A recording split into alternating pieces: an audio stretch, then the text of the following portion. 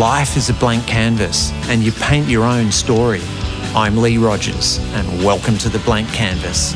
I'm going to be chatting with the trailblazers, artists, thought leaders, athletes, the entrepreneurs and creators, incredible individuals who inspire us to live large.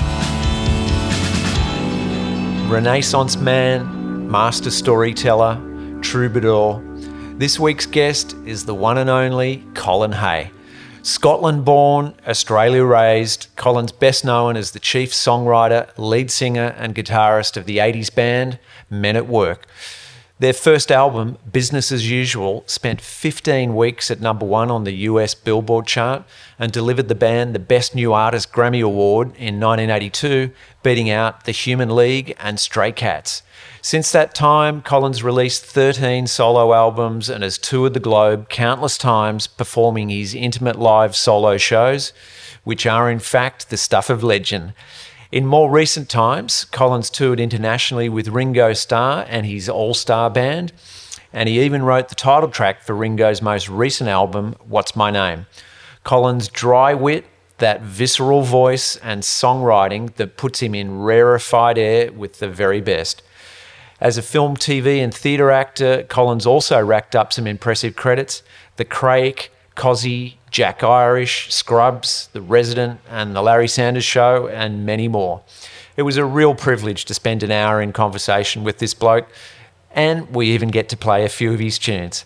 Please welcome to The Blank Canvas, Colin Hay.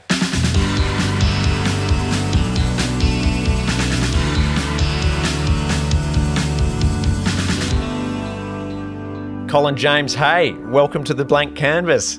Thank you very much. Very nice to be with you. Lovely to see you. How is the weather there in fair Sydney at the moment? Is it delightful? Or? Yeah, beautiful spring weather. It's probably about 25, little bit humid, but just gorgeous. Very happy to be here, and Sydney misses you. Oh, really? You think so? Yeah, I reckon. Well, you wrote, the iconic Aussie song of all time, so I think it does miss you.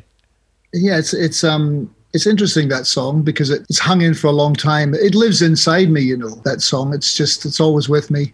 And you play it in somewhere like La Paz in Bolivia, and they love it as well. And you think to yourself, wow, it's interesting. It's people kind of like it no matter where they're from. I think they just pick up on the fact that it's ultimately about some kind of form of celebration, however you see that. That's right, mate. I think what you just said resonates with me. It lives inside you. It lives inside all of us. I think every single Australian and millions of people around the world have that moment when they first heard it or it first sort of resonated to their core. For me, it was literally on a bus travelling from the north side of Sydney to the south side of Sydney.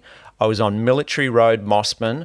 I can recognise the traffic lights, the shops, the sky, the bus, what seat I was on. I know every single facet and perception of that moment where I was singing on a bus, all at the top of our lungs, singing that song when Australia won the America's Cup.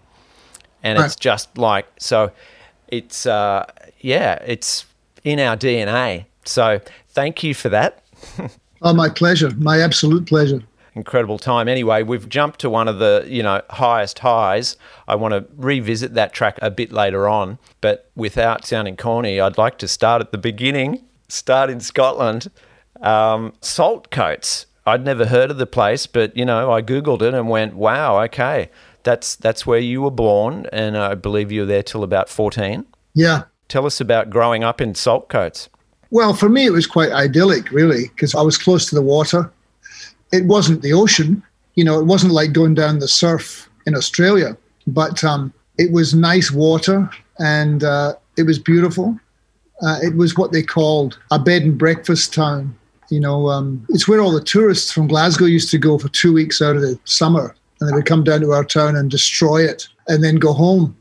So it was very dependent on tourists. It was a very pretty little place. And I spent most of my time at the outdoor swimming pool, which was one of those old-fashioned kind of white kind of stone places. And the water was like ridiculously cold. It was freezing, but we didn't care. We just loved it. So we were in there from about May until, September, until it got too cold to swim in it, My mother and father had a music shop in the main street of the town. So I grew up from the age of 5 until I was 14, surrounded, from 1958 until 67, I was in a music shop. So the amount of music that came through, I mean, you're kind of unaware of it at the time or how important that is. But when you look back on it, it was an extraordinary 9 years or so to be surrounded by some of the best music that there ever was. So that's where I grew up. Beautiful. Yeah, it does sound idyllic. Was there any temptation to take up the bagpipes, or did you? No, I never. I have friends actually in California who were Australian guys. Actually, they were in a band called Brother, and they were 3 brothers, and they played the pipes. They gave me a set of bagpipes, but occasionally when I go into my little storage room, I occasionally look at them and go, oh, maybe one day I'll get them and put them together. But so far I have not. The closest I came was the recorder in Scotland before I left to come to Australia. But no, I don't play the bagpipes. Gotcha. Kind of half of our family hails from Scotland. And my dad went to Scots College in Sydney, and he sent us to Scots College in Sydney. And so we sort of grew up with the pipes and drums always blasting through the school. And though I don't sort of look back at school very fondly, I do look back at that music fondly. And some classic experiences with Dad, with his mates, with a few too many beers, with the swords on the ground in the living room, exactly. Dancing around the swords with the pipes and drums on the record player blasting, and you're like us kids coming out at 4 a.m. Oh, will you turn that off?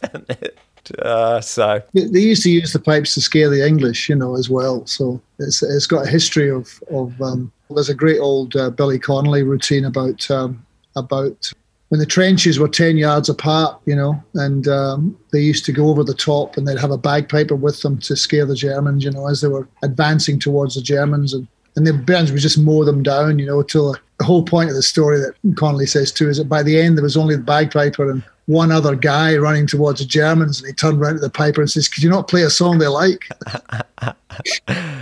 So how old were you when you picked up a guitar and thought, you know what? This feels right, and I'm going to make a go of this as a career? I still haven't made that decision to have a go at it as a career.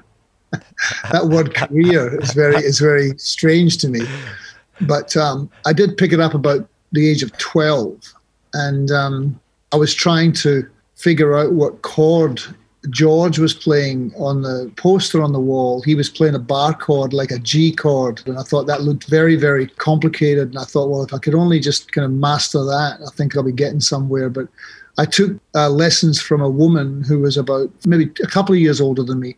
Her name is Alison Bell, and she taught me the guitar. She taught me how to play kind of finger style a little bit. She taught me how to play House of the Rising Sun was the first song she taught me how to play, which is really a great song to play when you first start because it's got a lot of different chords in it, interesting chords, good sounding chords, and you're kind of doing different things, and you're playing the F chord where you have to bar 2 strings, and that's quite difficult when you first start. But when I learned House of the Rising Sun, I was kind of off and running after that.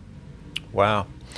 Yeah, I tried guitar for a few months in high school, maybe about 3 months, Blowing in the Wind, some of those classics. And wow, I found it incredibly difficult, didn't have the patience, and that was it for me as a musician. Yeah.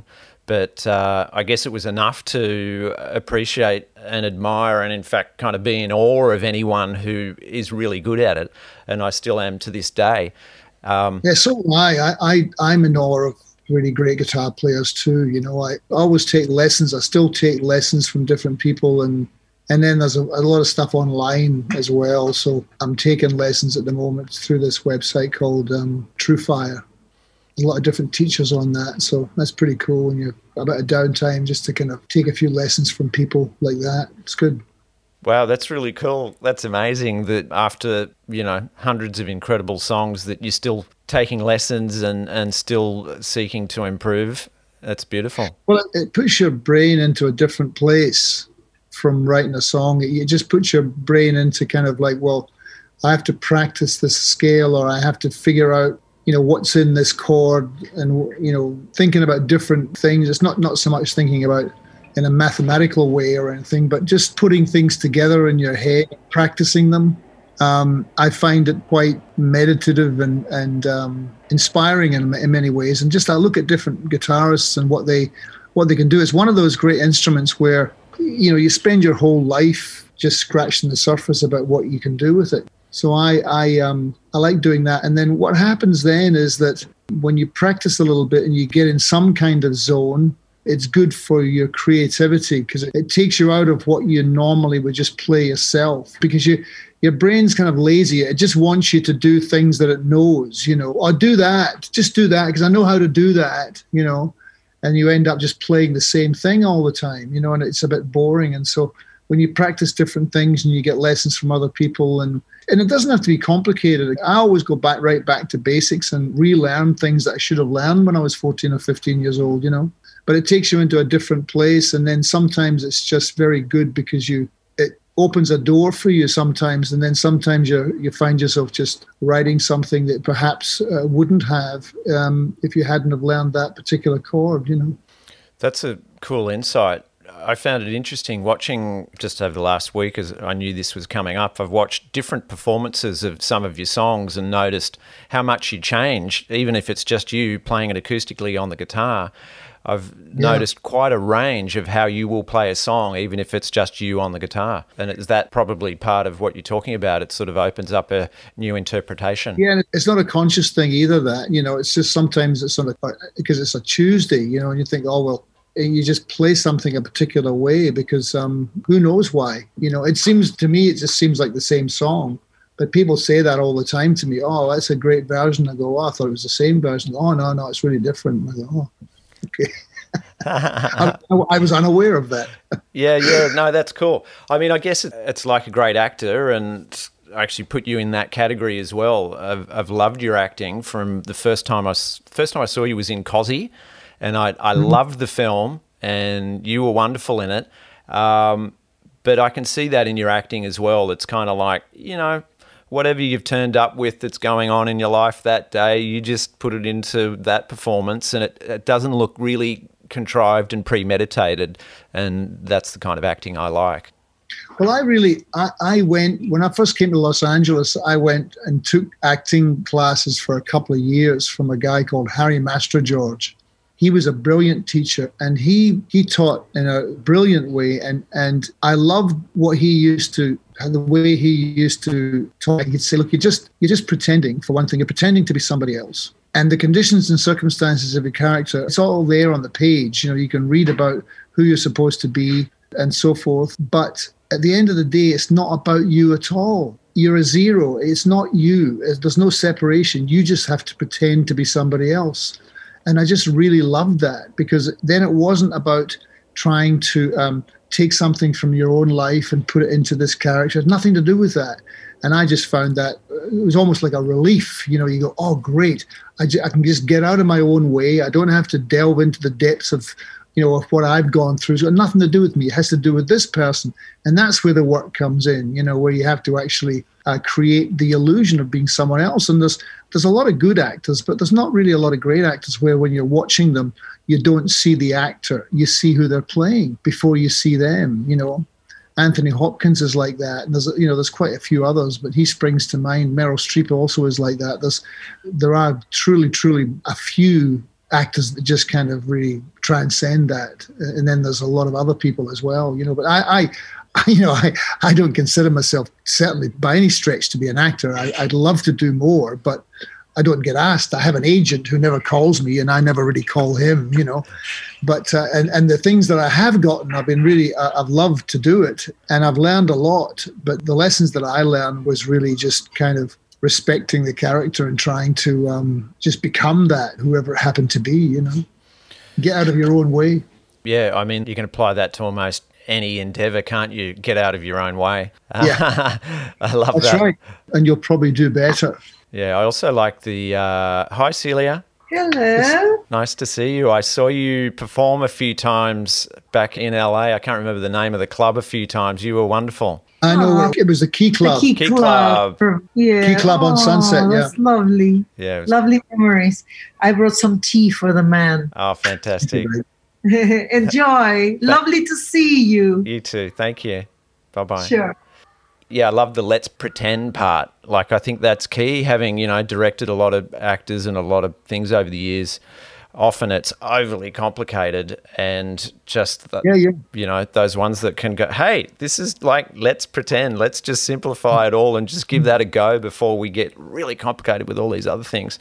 If you take all those other things on, after 3 or 4 weeks, you're going to be exhausted. Like, you need to find an easier way getting in and out of this performance. Wow, mate. That was lovely seeing Celia. I was Cecilia, racking my actually. Say that again? It's actually Cecilia. Cecilia, sorry, mate. That's all right. Yeah, I was trying to I was racking my brain trying to remember the name of the club. And Kate and I went along a couple of times, and that was just like, it was like stepping into, I don't know, another world. It was a particular time that with her band, the Wild Clams, and it was when they were probably peaking in their power, and she had some of the best musicians in the world playing with her, and she was the band leader, but she was the governor, and she ran it so well, and it was a beautiful few years there where she got signed to Epic, but they didn't really know what to do with her particularly, so that record never really came out, but the live shows were extraordinary. Absolutely extraordinary. Yeah, I mean, I wouldn't even know how to describe it. So, like Latin salsa mixed with funk, and it's really unique style of music. Yeah, no, it was. Her energy and her on stage reminded me of my wife, Kate, as well. Exactly, yeah. Exactly. Just kind of like swept you up, and the ability to take you wherever they were going, and you walk out of there. And there's an effortlessness about it as well. That's just inside them, Yeah. It must be lovely having that in your life, on that energy on a day-to-day basis. It is. Well, we sure have our quiet moments, but it is there. There's an inner fire there, which is always burning. Yeah, I can totally relate to that. I've really enjoyed looking at the videos where you guys are performing in some of the more recent music videos in the backyard. There's the dog, you two. It's like, okay, let's kind of just keep this video simple. And reminds me of my house. Very cool. Hey, I'm going to play a few songs today. I've picked a couple of favourites. Is that okay? Sure. Okay, good. Now, something that became clear to me as I've been listening to a lot of your work over the last few weeks is I have a habit of crying listening to a lot of your songs. There's a depth that resonates, and even if it might start and I'm like, oh yeah, this has got a whimsical kind of melody, and then suddenly by the end I'm in tears. I don't know how or why, but there's something really potent in your songwriting, or perhaps the tone of your voice, that just really moves me. So I think I have a natural state of I think my natural state is quite melancholic, with occasional bouts of hopefulness, But yeah, it's kind of like there's a reservoir of love, if you like, and feeling for everything that's happened to me and before me, whether you think about where you come from, the countries that I've lived in, the people that I've known, my family, how lucky I was having, parents that I did. And so I still get swept up in all that, and then just swept up in what's happened to me since I've come here to live in I've lived in this place for 30 years. I came here for a few weeks in '89 to make a record. And then I went back to Melbourne for a minute and then thought, there's not really anything here for me at the moment. Everything was pointing away from there for me at that particular time. So I came here, and it was a very welcoming place. So I'm still here. But I think that the melancholy or the tears or that kind of tearful aspect or the mournful kind of yearning kind of feeling you get from a lot of the tunes maybe has a lot to do with addiction as well, or it seems to go along with that. Just that it's like a gratefulness or something for just having managed to not be overcome by that. In the 80s, especially in the late 80s, so alcohol was really the thing that was my demon, and then of course it would open the doors to other things, but mainly alcohol. Australia, or Melbourne in particular, was a very difficult place to stop, so I thought, well, I'll come here. And geography doesn't cure addiction, but it can help if you already kind of want to change, or if you actually want to change the situation you're in. It can really help because you're not walking in your old footsteps all the time. Yeah, that makes a lot of sense. Having lived in LA, I actually found a similar thing as far as it was a lot easier not to drink living in LA and working in LA than it was in Australia. Like, it was very hard to go to a meeting and not have a beer at that time in Australia for me as well. Yeah, it's a big drinking country, and there's no way around that. It just is. People drink a lot, and I think it got to me after a while, Yeah. Mate, thanks for sharing that. The song we're going to play now is Waiting for My Real Life to Begin, which was from your 2000 album, Going Somewhere. What a powerful song. And in 2020, particularly, it resonated with me. I think we're all this year in that place with that feeling of like, okay, am I going to get to fulfill my dreams? Is this the end? Is it a new beginning? It feels like a song for 2020, but clearly it was a song for 2000 as well. Do you want to just give us an insight into that? I wrote it in 1993, and I was sitting actually in this spot where I'm sitting now. Pretty much exactly the spot. I used to have my studio up here, and I was working with a friend of mine, a guy called Tom Mooney, a drummer. And he was coming over, and we're going to work on some ideas. And he came in, and I said, "How you doing, Tom?" He said, "Oh, man, I'm just waiting for my real life to begin." And I thought, oh, that's cool. That's an interesting turn of phrase. And then I just thought about that, and I thought to myself, that's what I'd been doing. Since 1991, I was dropped by MCA Records, and I didn't really I had no record company that was interested. I didn't have any managers or agents or anything like that. There was nobody interested really at all in anything that I was doing musically. But I thought that, someone was going to come and knock on the door, and that was the point when he said that. And then I just wrote the song out. I wrote, in the next 45, 50 minutes, I just wrote the words out, and that was it. It was done. And then I messed around with the chords and found the music to it. But the actual lyrics was the thing that came first in that song. But, it was like he opened a door. Tom came in and said, well, I'm waiting for my real life to begin. And then, there you go, there's the song. And it was really about that idea of that we all have, that we're either looking behind us or we're looking in front of us. Next week it will be fine, and it can be all kinds of things. It can be if you gamble, or if I can just make that big score, and we all seem to focus on past events or imagine future events. And a lot of the time we spend ignoring, it's a cliche really, but we spend a lot of time ignoring where we are in this very moment. We don't take care of that. We're not mindful. A lot of the things that get me through the day, or that keep me happy, if you like, they're all really small things. Like, for example, there's a song I have which is about drinking tea, and a lot of it has to do with ritual. A lot of it has to do with establishing new rituals because of the fact that I used to have none, or I used to get so fucked up.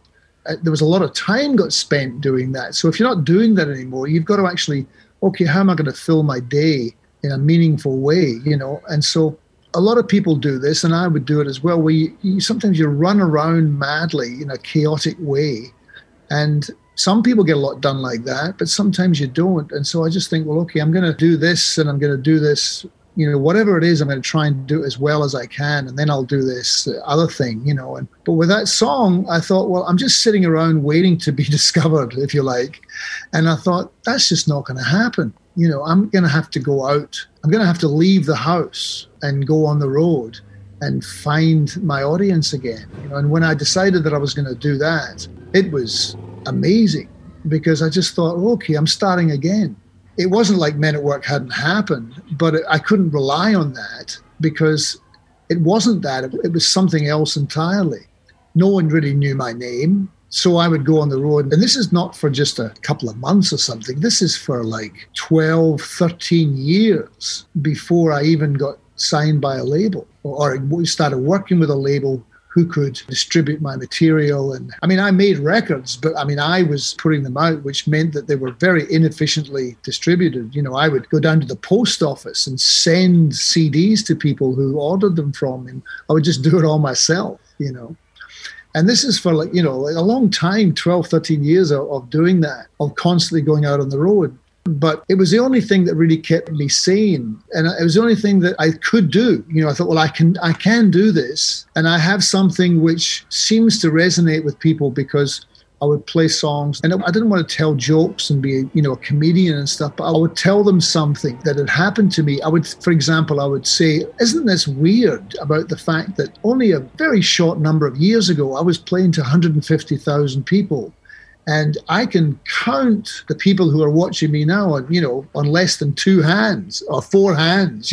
Sometimes there'd be 35, 40 people, But I think about that now, and I would go back, and then there'd be 100 people, and then there'd be a few more. So it's taken a couple of decades or 25 years or something like that to get it to the point where I can put maybe 1,000 people into a room.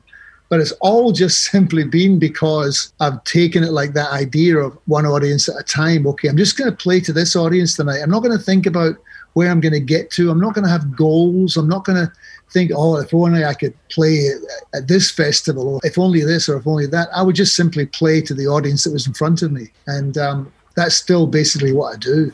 Wow, that's astonishing. I'm going to play the song now, Waiting for My Real Life to Begin.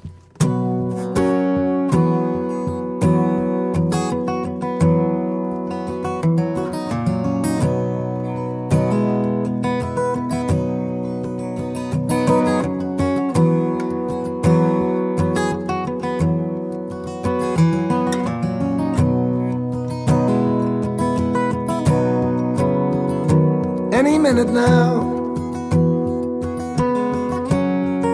my ship is coming in.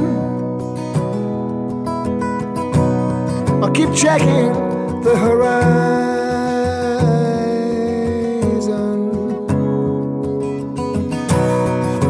and I'll stand on the bow and feel the waves come crashing down, down, down on me. And you say, be still, my love. Open up your heart, let the light shine in. Don't you understand? I already have a plan. I'm waiting for my real life to begin.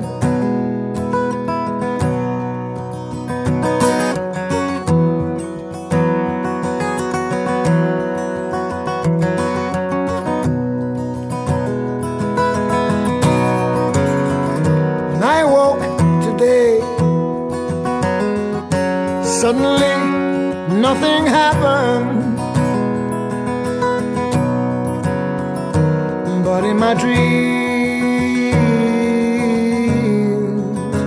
I slew the dragon and down this beaten path, up this cobbled lane, walking in my old footsteps once again. And you say, just be here now, forget about the past, your mask is wearing thin. Just let me throw one more dice, I know that I can win. I'm waiting for my real life to begin.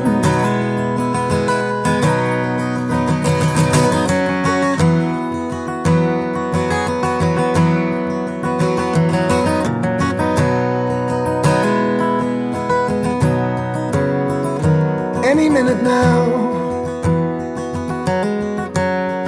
my ship is coming in. I'll keep checking the horizon,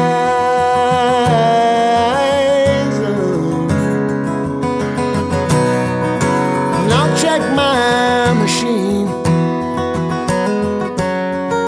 It's sure to be that call. happen soon, soon, oh so very soon. It's just the times are leave, and you say, be still, my love. Open up your heart, let the light shine in. Don't you understand? Oh, I already have a plan. I'm waiting for my real life to begin.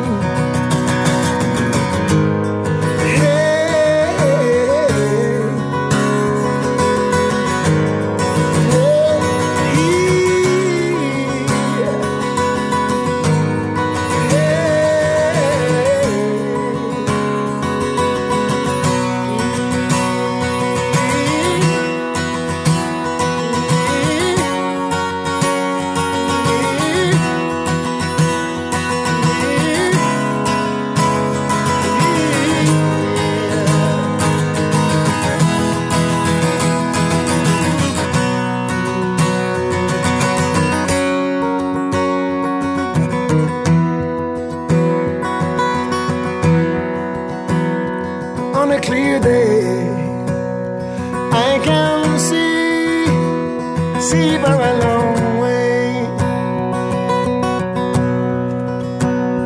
On a clear day, I can see.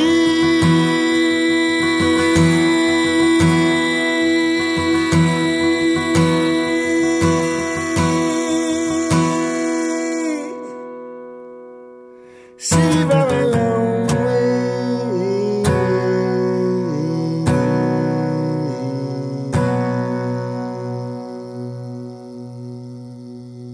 That song, oh my God. Honestly, I was driving and I had to pull over on the side of the road. By the time it sort of got to the end where you were, those moments of falsetto or in your upper register there, and I just exploded with kind of grief. Had to pull over and collect myself for a minute. Yeah. Yeah. I get more than a few people who tell me that they've had to pull over. Is that right? Yeah. A lot of people write to me and they say, I had to pull over. Wow. Yeah. Wow. Incredible. Mate, what we were talking about prior to that, I mean, kind of blows my mind that, you know, you won a Grammy Award for Best New Artist for the first Men at Work album. You sold, I think, over 6 million records. It was number one for, I don't know, how many weeks? 10, 12 or... 15 weeks. I think at 15 or 16, it was Michael Jackson knocked us off the top. He came out with Thriller. 15 weeks at number one. Yeah, when you in think the nowadays, it's ridiculous because it was just never, it was like, that's 4 months. Yeah. Just, it's arrogant. It was ridiculous. Yeah, it's ridiculous. You're the lead singer. You're the principal songwriter. I guess most of the interviews and promotion, you know, you were front and center. It seems astonishing to me that I guess... You just went away. Yeah, you fell off the precipice after that. When, I mean, it's not like you were a contrived kind of pop act and it was all about the hair and makeup or something. I mean, you're, you know, writing the songs. They were great songs. I mean, it's just incredible that... Well, I was very lucky in a lot of ways because I had money to buy food. You know, I didn't have to go and get another job like a lot of people have to and who are musicians, and sometimes they find that they have to, I don't know, do all kinds of things. You know, in the last 40 years, I haven't had that issue. So I'm really still, you know, way ahead of the game when you really think about that. And that's what I like to try and do. You know, you have to weigh everything up as much as you can and try and have that sense of gratitude for the fact that you don't have to go out and get another job. You know, that even if I'm not selling millions of records anymore, I know that there's people that really, they love what I do with a passion, and they would be very upset if I stopped. You know, and that's how it all started again, you know, and so they've given me a lot of nourishment over the years. But I was lucky in the sense that, you know, when I came to Los Angeles, it was like starting again. And it was almost like I'd been on this kind of path before Men at Work, which was kind of, it was a bit more solitary. You know, it was just, I was writing songs, I was playing songs, I always played solo, I didn't have a band. And then I met Ron, who was the other guitar player in Men at Work, and he was so inspirational. He played this beautiful 12-string guitar. And he just kind of blew me away that I just said, oh, I want to play with you. I want to work with you. So he was the really important guy in that sense. And then we started working as an acoustic duo. And then when the band happened, Jerry came and started playing with us. And then I asked Greg to come and play with us. And so then it felt like a band. And then Ron was originally playing bass. He went to guitar, and we got John Reese. And so then the band was what it was. But that was really the punctuation mark, as opposed to, what I'd been doing for years. That was like, oh, all of a sudden I'm in this band, and 2 years later it hit, boom, so big. And then after it was over, it was like, I just went, oh, that was a bit of a wild ride. Now I can kind of get back to what I was doing before that. Wow. That was almost the line that was established before it. And the Men at Work thing was just this thing that just kind of went and exploded, and then it just kind of went away. It's out of control. It must be like looking back, wondering whether it was a dream at this point. And that's why you can never have that as a yardstick, because you think that kind of thing only happens once in your life, and still nobody still really knows, or a few people do. But what happened to us was so phenomenal, that it just doesn't happen to hardly any bands from anywhere, but let alone from where we're from, because it's so difficult to cut through. But at that particular time, there are things that happen in your life where, I remember this happened when I started working with Ron, and we started playing, and we started to generate this live audience, as only can happen in Australia, where you develop this kind of live audience, and they kind of, in a way, it's like you're in this kind of secret society or something, and they know what you're trying to do, and they just come along every Thursday, and that's what they do. They come along every Thursday, and they have a few drinks, and they kind of stand, and they're kind of swaying, and they're going, yeah, mate, no, mate, yeah, I'm with you, mate, I'm with you. And then they go home, and then you go away, and you come back. And over the course of a couple of years, I remember we did this tour in 81 before we were famous, and we went up the east coast of Australia, and all these audiences came along, and it was like they knew what was going to happen. So it was like they all wanted to come. And that was the most exciting part, because it was when you're in ascension. That's the most exciting part of anything. It's when you're on your way. Once you arrive, you go, okay, well, here we are. But that was the most exciting time for my old band. Well, I don't remember what you were talking about. Well, it was mostly just how astonishing that you could have been that big globally, and how quickly it kind of petered out, I guess you could say. Do you remember what you said at the time when you received the Grammy? Yeah, I said, we are the men and we'll see you again. I should have said, we are the men and you're not going to hear from us for quite a while. Maybe never. You never know. I still think the best is yet to come. Oh, I love it. Hey, I Googled to see who else was nominated that year, and it was Asia. I barely remember them. Jennifer Holliday, never heard of her.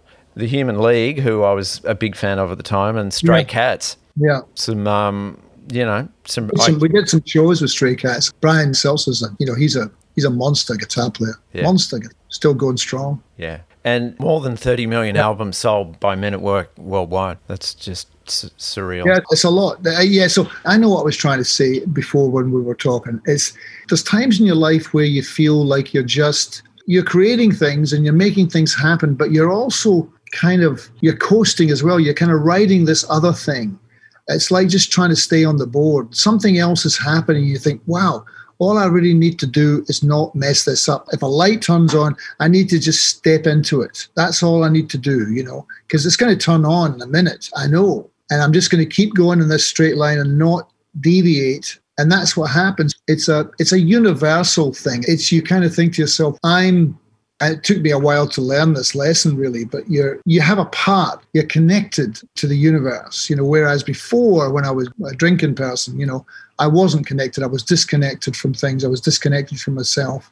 But at the same time, I knew what was going to happen to us. I knew what happened to us was going to happen. I just felt it right from when it first started. I know where this is going.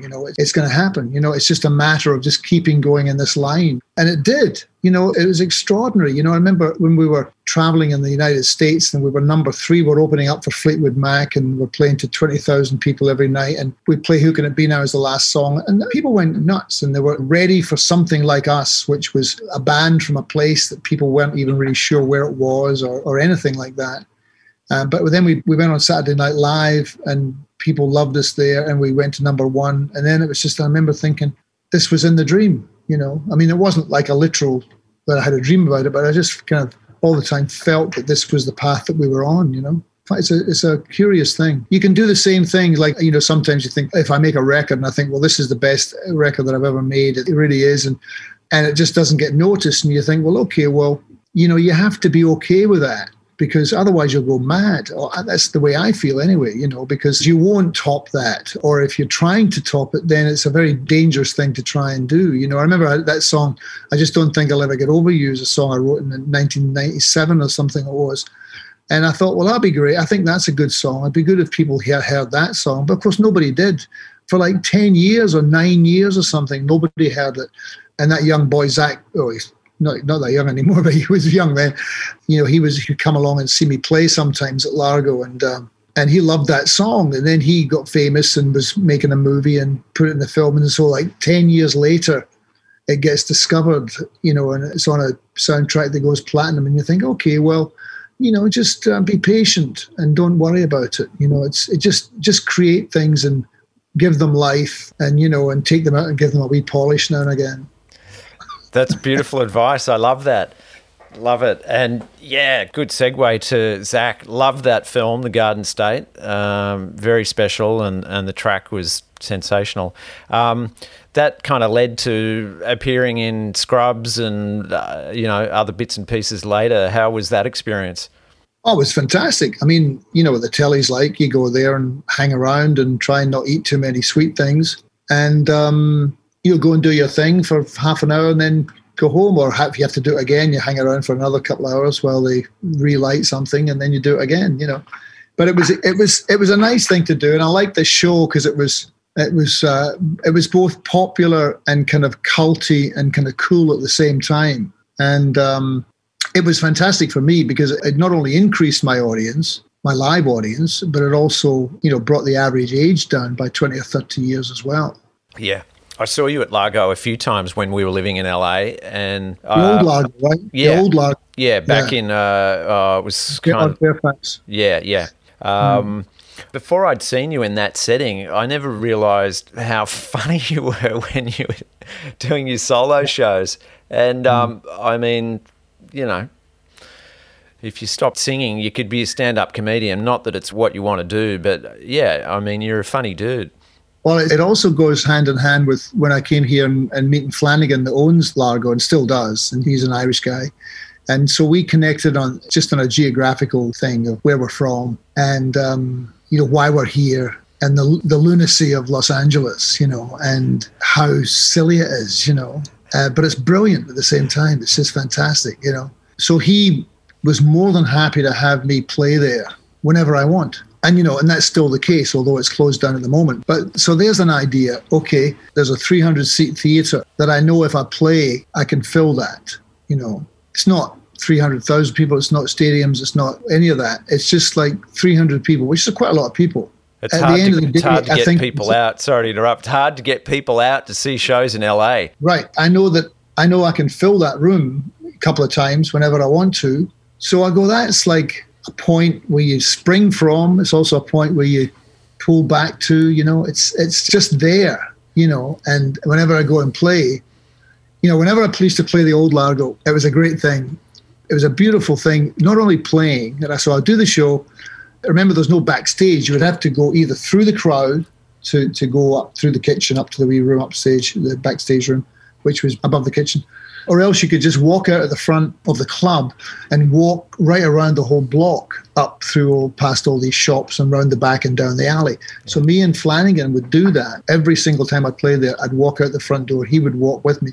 And we would just walk past all this madness of Fairfax, going past this, Russian wedding place and some other stores and stuff. And we would just talk about whatever, about the show or about other things, or he would say, you never guess who was in the crowd, blah, blah, blah. And you walk around the alley, and that was just our little ritual that we did for, 20 years or something. And I just loved it, and that's what your life is. Your life is made up of all these brilliant moments, and they can be incredibly simple, but if you pay attention to them, it's full of joy, That's beautiful. As you're saying it, it occurs to me that what I think of probably more than anything when I listen to your music is it gets me thinking about the meaning of life.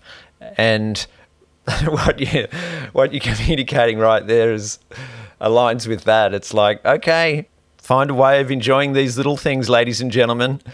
Yeah, absolutely. Because it's, yourself. I mean, I'm 67 and I came here, I was like 38 years old or something like that, But I can remember the last 20 or 30 years so vividly. I mean, they've gone incredibly quickly. So no matter which way you look at it, you think, I'm in the last trimester, I'm kind of going, okay, well, if I've got another 20 years of walking around, that's pretty good. But 20 years is not that long, because I remember the last 20 years, I remember it just going by in a flash, You have to get as much as you can out of every day, Absolutely. We inherited this dog. We've had this dog for the last few months, Rico. And I just take him to the beach, and that's his favourite thing to do. And throw the ball constantly. That's his thing. He's just obsessed with it. Swims in the ocean, and I swim in the ocean. And there's nobody there. There's maybe 3 or 4 people on the beach, and it doesn't get any better than that. It's just taking the dog for a walk and throwing the ball and going for a swim in the ocean.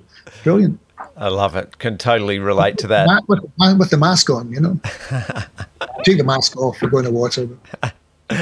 The next song I want to play is Now and the Evermore, which is a good fit for what we're talking about. Yeah. That has that whimsical nature, but it certainly has the melancholy aspect to it, and it gets me thinking of, the spiritual domain, where we're going, where we've been, all of those big questions.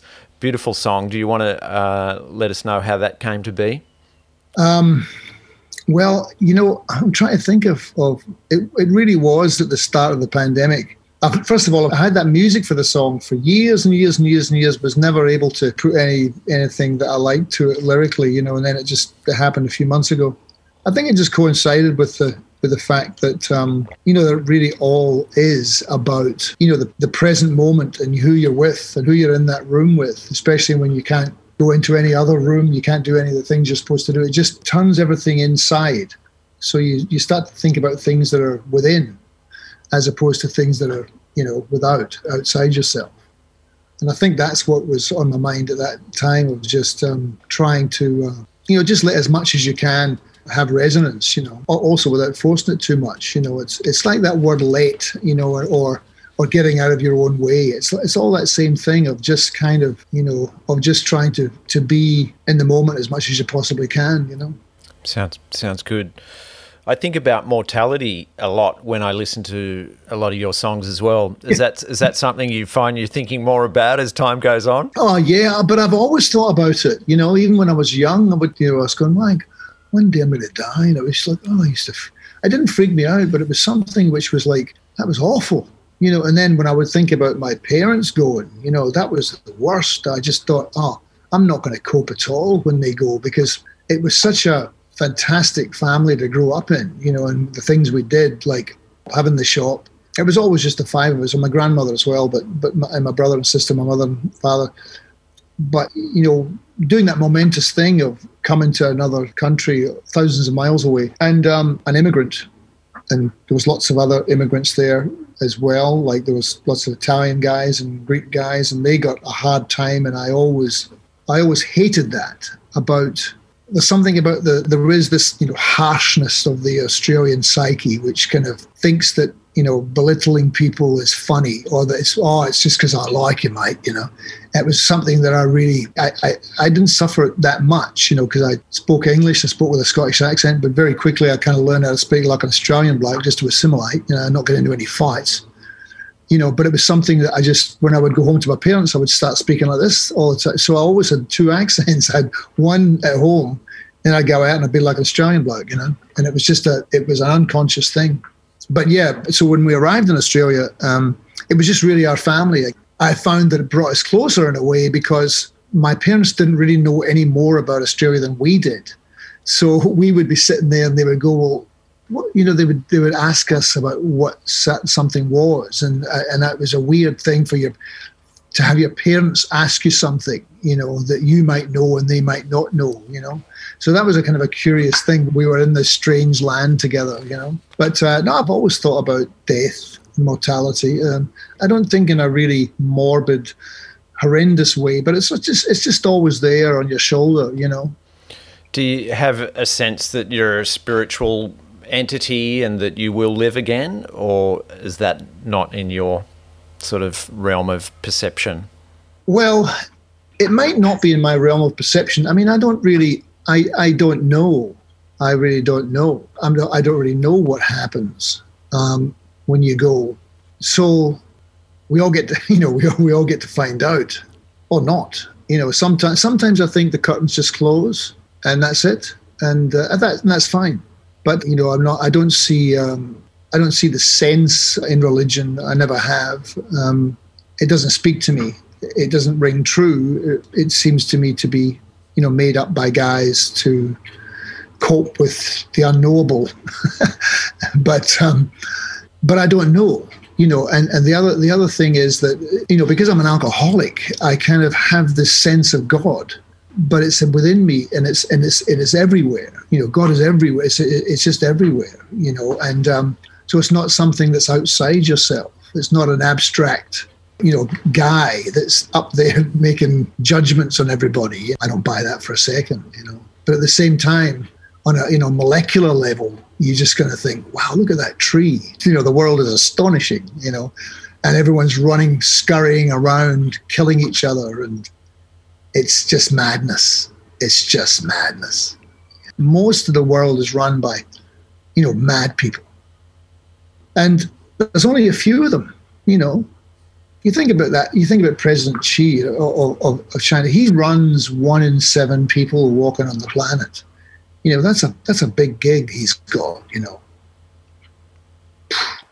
absolutely right. You're absolutely right. And Vlad, Vlad the lad. He's like, my God, he's something else. That guy. He's unflappable, isn't he? He is. It's very interesting times. I saw that doco, the Oliver Stone interview with him, and wow, that was an eye-opening experience. Did you see it? I saw it a while ago, and he bought it, didn't he, Oliver? He was seduced by him. It was very, very interesting, wasn't it? Yeah, amazing. Hey, I realised we haven't played the song. That was a long intro. We went into a deep intro there, but here's Now and the Evermore. Oh, yeah, okay.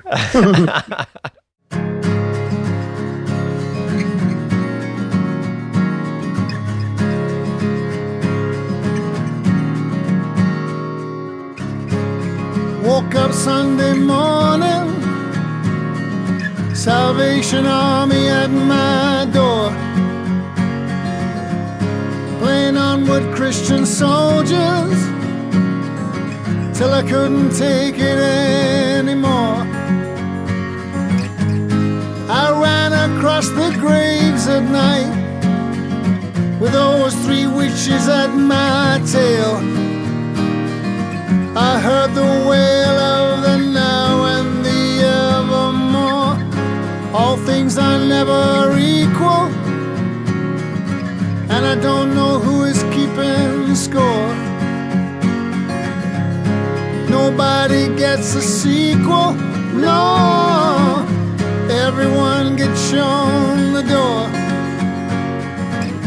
I'll be counting on the rising sun to give me all my waking days, until it sets up on the now and the evermore. Goodbye to the life we knew, don't save it till the end. It could be me, it could be you, or some old long lost friend. But if I'm calling out your name, I know if you can hear me, you will come. You can leave a note or light a flame, sing a song, or even bang a drum.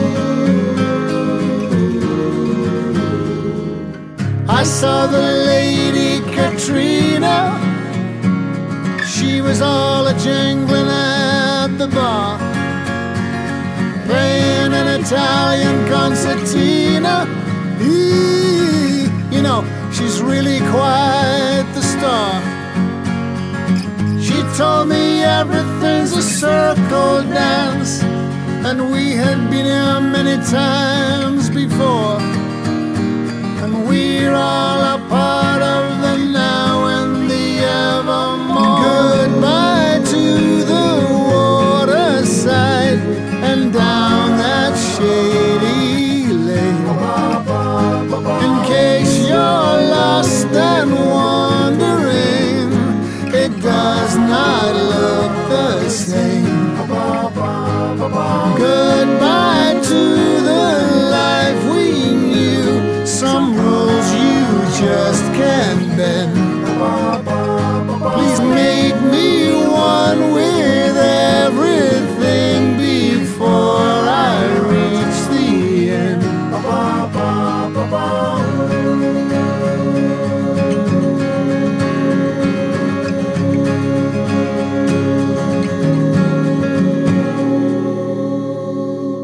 Beautiful song. Thank you. My pleasure. I mean, honestly, it was hard to pick. There's so many songs, but I got like 25 new ones downstairs in the last few months, and it's so exciting because I've had time to experiment with the studio, because I've got this really nice space down there, and I've got lots of toys and few nice outboard pieces of gear, and so I can experiment a bit sonically as well. You know, usually I've got 2 or 3 weeks, then I have to go back out on tour.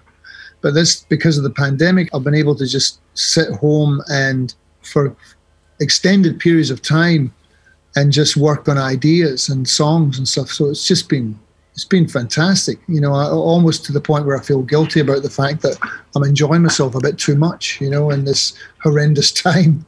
Yeah. Wow. Well, that's exciting. I look forward to hearing the new tunes.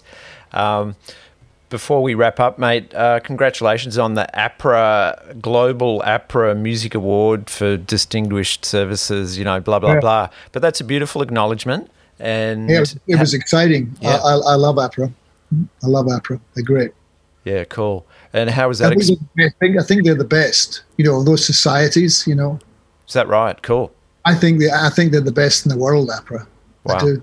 Wow, that's great to hear. One of the things that's they're really unique, I think, and they've got they're doing really well, and they're great people to deal with, and they're excited about music, and yeah, I love them. I love the people there and the whole organization. That's lovely. Hey, that must have been pretty cool with Sia presenting that to you. I was completely shocked that she came up to do that. Yeah. Yeah, that was lovely. Lovely. Yeah. And so you're not a blood uncle, but you were friends of the family and a opinion leader, I guess, to her. And well, I've just known her since she was about 1 or 2 years old. I knew her father, Philby, and when I first went to Sydney to make it in 1973, I wanted to become a rock and roll star. And I went to Sydney and came back to Melbourne with my tail between my legs after a few months. But in that time, I met a lot of people. And Phil Coulson was one of the guys I met. He's a great guitar player and singer. And we became friends. And then I went to do a show in Adelaide years later called Ned Kelly. And Phil had moved to Adelaide and worked in a band called Drum Jungle with James Black and a lot of other musicians that we both know and love. And anyway, he'd had a little girl, and he had a wife, and he had this girl, Sia. And I would just see her over the years. And as a matter of fact, I was living in New York in '87, and Sia was 11, and I'd gone to visit her mother, and I said, I'm in New York, and, you should come and visit. And then I left, not thinking anything about it. And then Sia said to her mother, was he serious? And she said, well, give him a call. So she called me up, and she said, Uncle Collie, can I come to New York and stay with you? I said, sure, okay, sure. And she stayed. She came over for 5 or 6 weeks or something. She was 11. Oh, wow. I had no parenting skills whatsoever. But so she came and hung out, and I would just take her, whatever I was doing, I would just take her around, and she was brilliant company. And so that was a real moment where we had a connection. Wow, that must be astonishing to see how well she's done. And amazing! Because speaking of becoming tearful, I used to say to her, where we lived in New York when she was staying with me, I'd say, listen, I'm trying to get her to go to bed and clean her room and stuff. I'd say to her, you know, if you clean your room and have a shower, Sia, you know, we can watch David Letterman tonight and we'll have Haagen-Dazs ice cream. And that was it. So that was the deal. So, you know, she would do that, clean her room and have a shower, and when we would watch David Letterman, and have Haagen-Dazs ice cream. So it cuts to just like 10 or 15 years ago when, you know, she was on Letterman. That was because Letterman was her favorite show. So it cut to 10 or 15 years ago when she's on Letterman, and as she sang a song, and Letterman walks over and he says, well, it doesn't really get any better than that. And she was just kind of looking at him and giggling. She looked straight down the camera, and I was just like sitting convulsively weeping on the couch in Topanga, because I kind of knew what that meant, you know. Wow. That's beautiful. Well, mate, I mean, it doesn't get any better than you, I'd have to say. I think you're one of the absolute all-time great songwriters and performers and singers. So thank you. My pleasure. It's been a real treat to chat with you today. And I know I'm not the only one. I was chatting with my wife this morning, and I kid you not, she said, yeah, well, I put him up there with John Lennon. Oh. I'm not kidding. And now I'm gonna weep. It's true. She wasn't joking. No, you can always tell when your wife is joking, which is good. Yeah, no, it's true. And in fact, I'll finish on a question she's had as we were talking about you. She said he's one of the most authentic out there.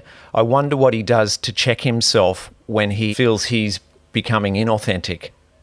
Yeah, that's a pretty good question, that. And it's a pretty interesting one too, because it's sometimes tricky to know what your authentic self is, you know, because sometimes you get caught out and you look at yourself in the mirror and you think you're telling yourself the truth, but you're not sure sometimes, you know. But again, I think it's, just occupying your space and just having that be enough, you know, and going, well, I'm taking up this space. I remember sitting out the back one day and I was off the drink, but I was not long. It was like a few months off the drink. And I remember just sitting out the back trying to meditate, you know, and I stood up and I just felt my feet were on the ground, and I raised my hands up and I felt like I could touch the sky. So I felt connected.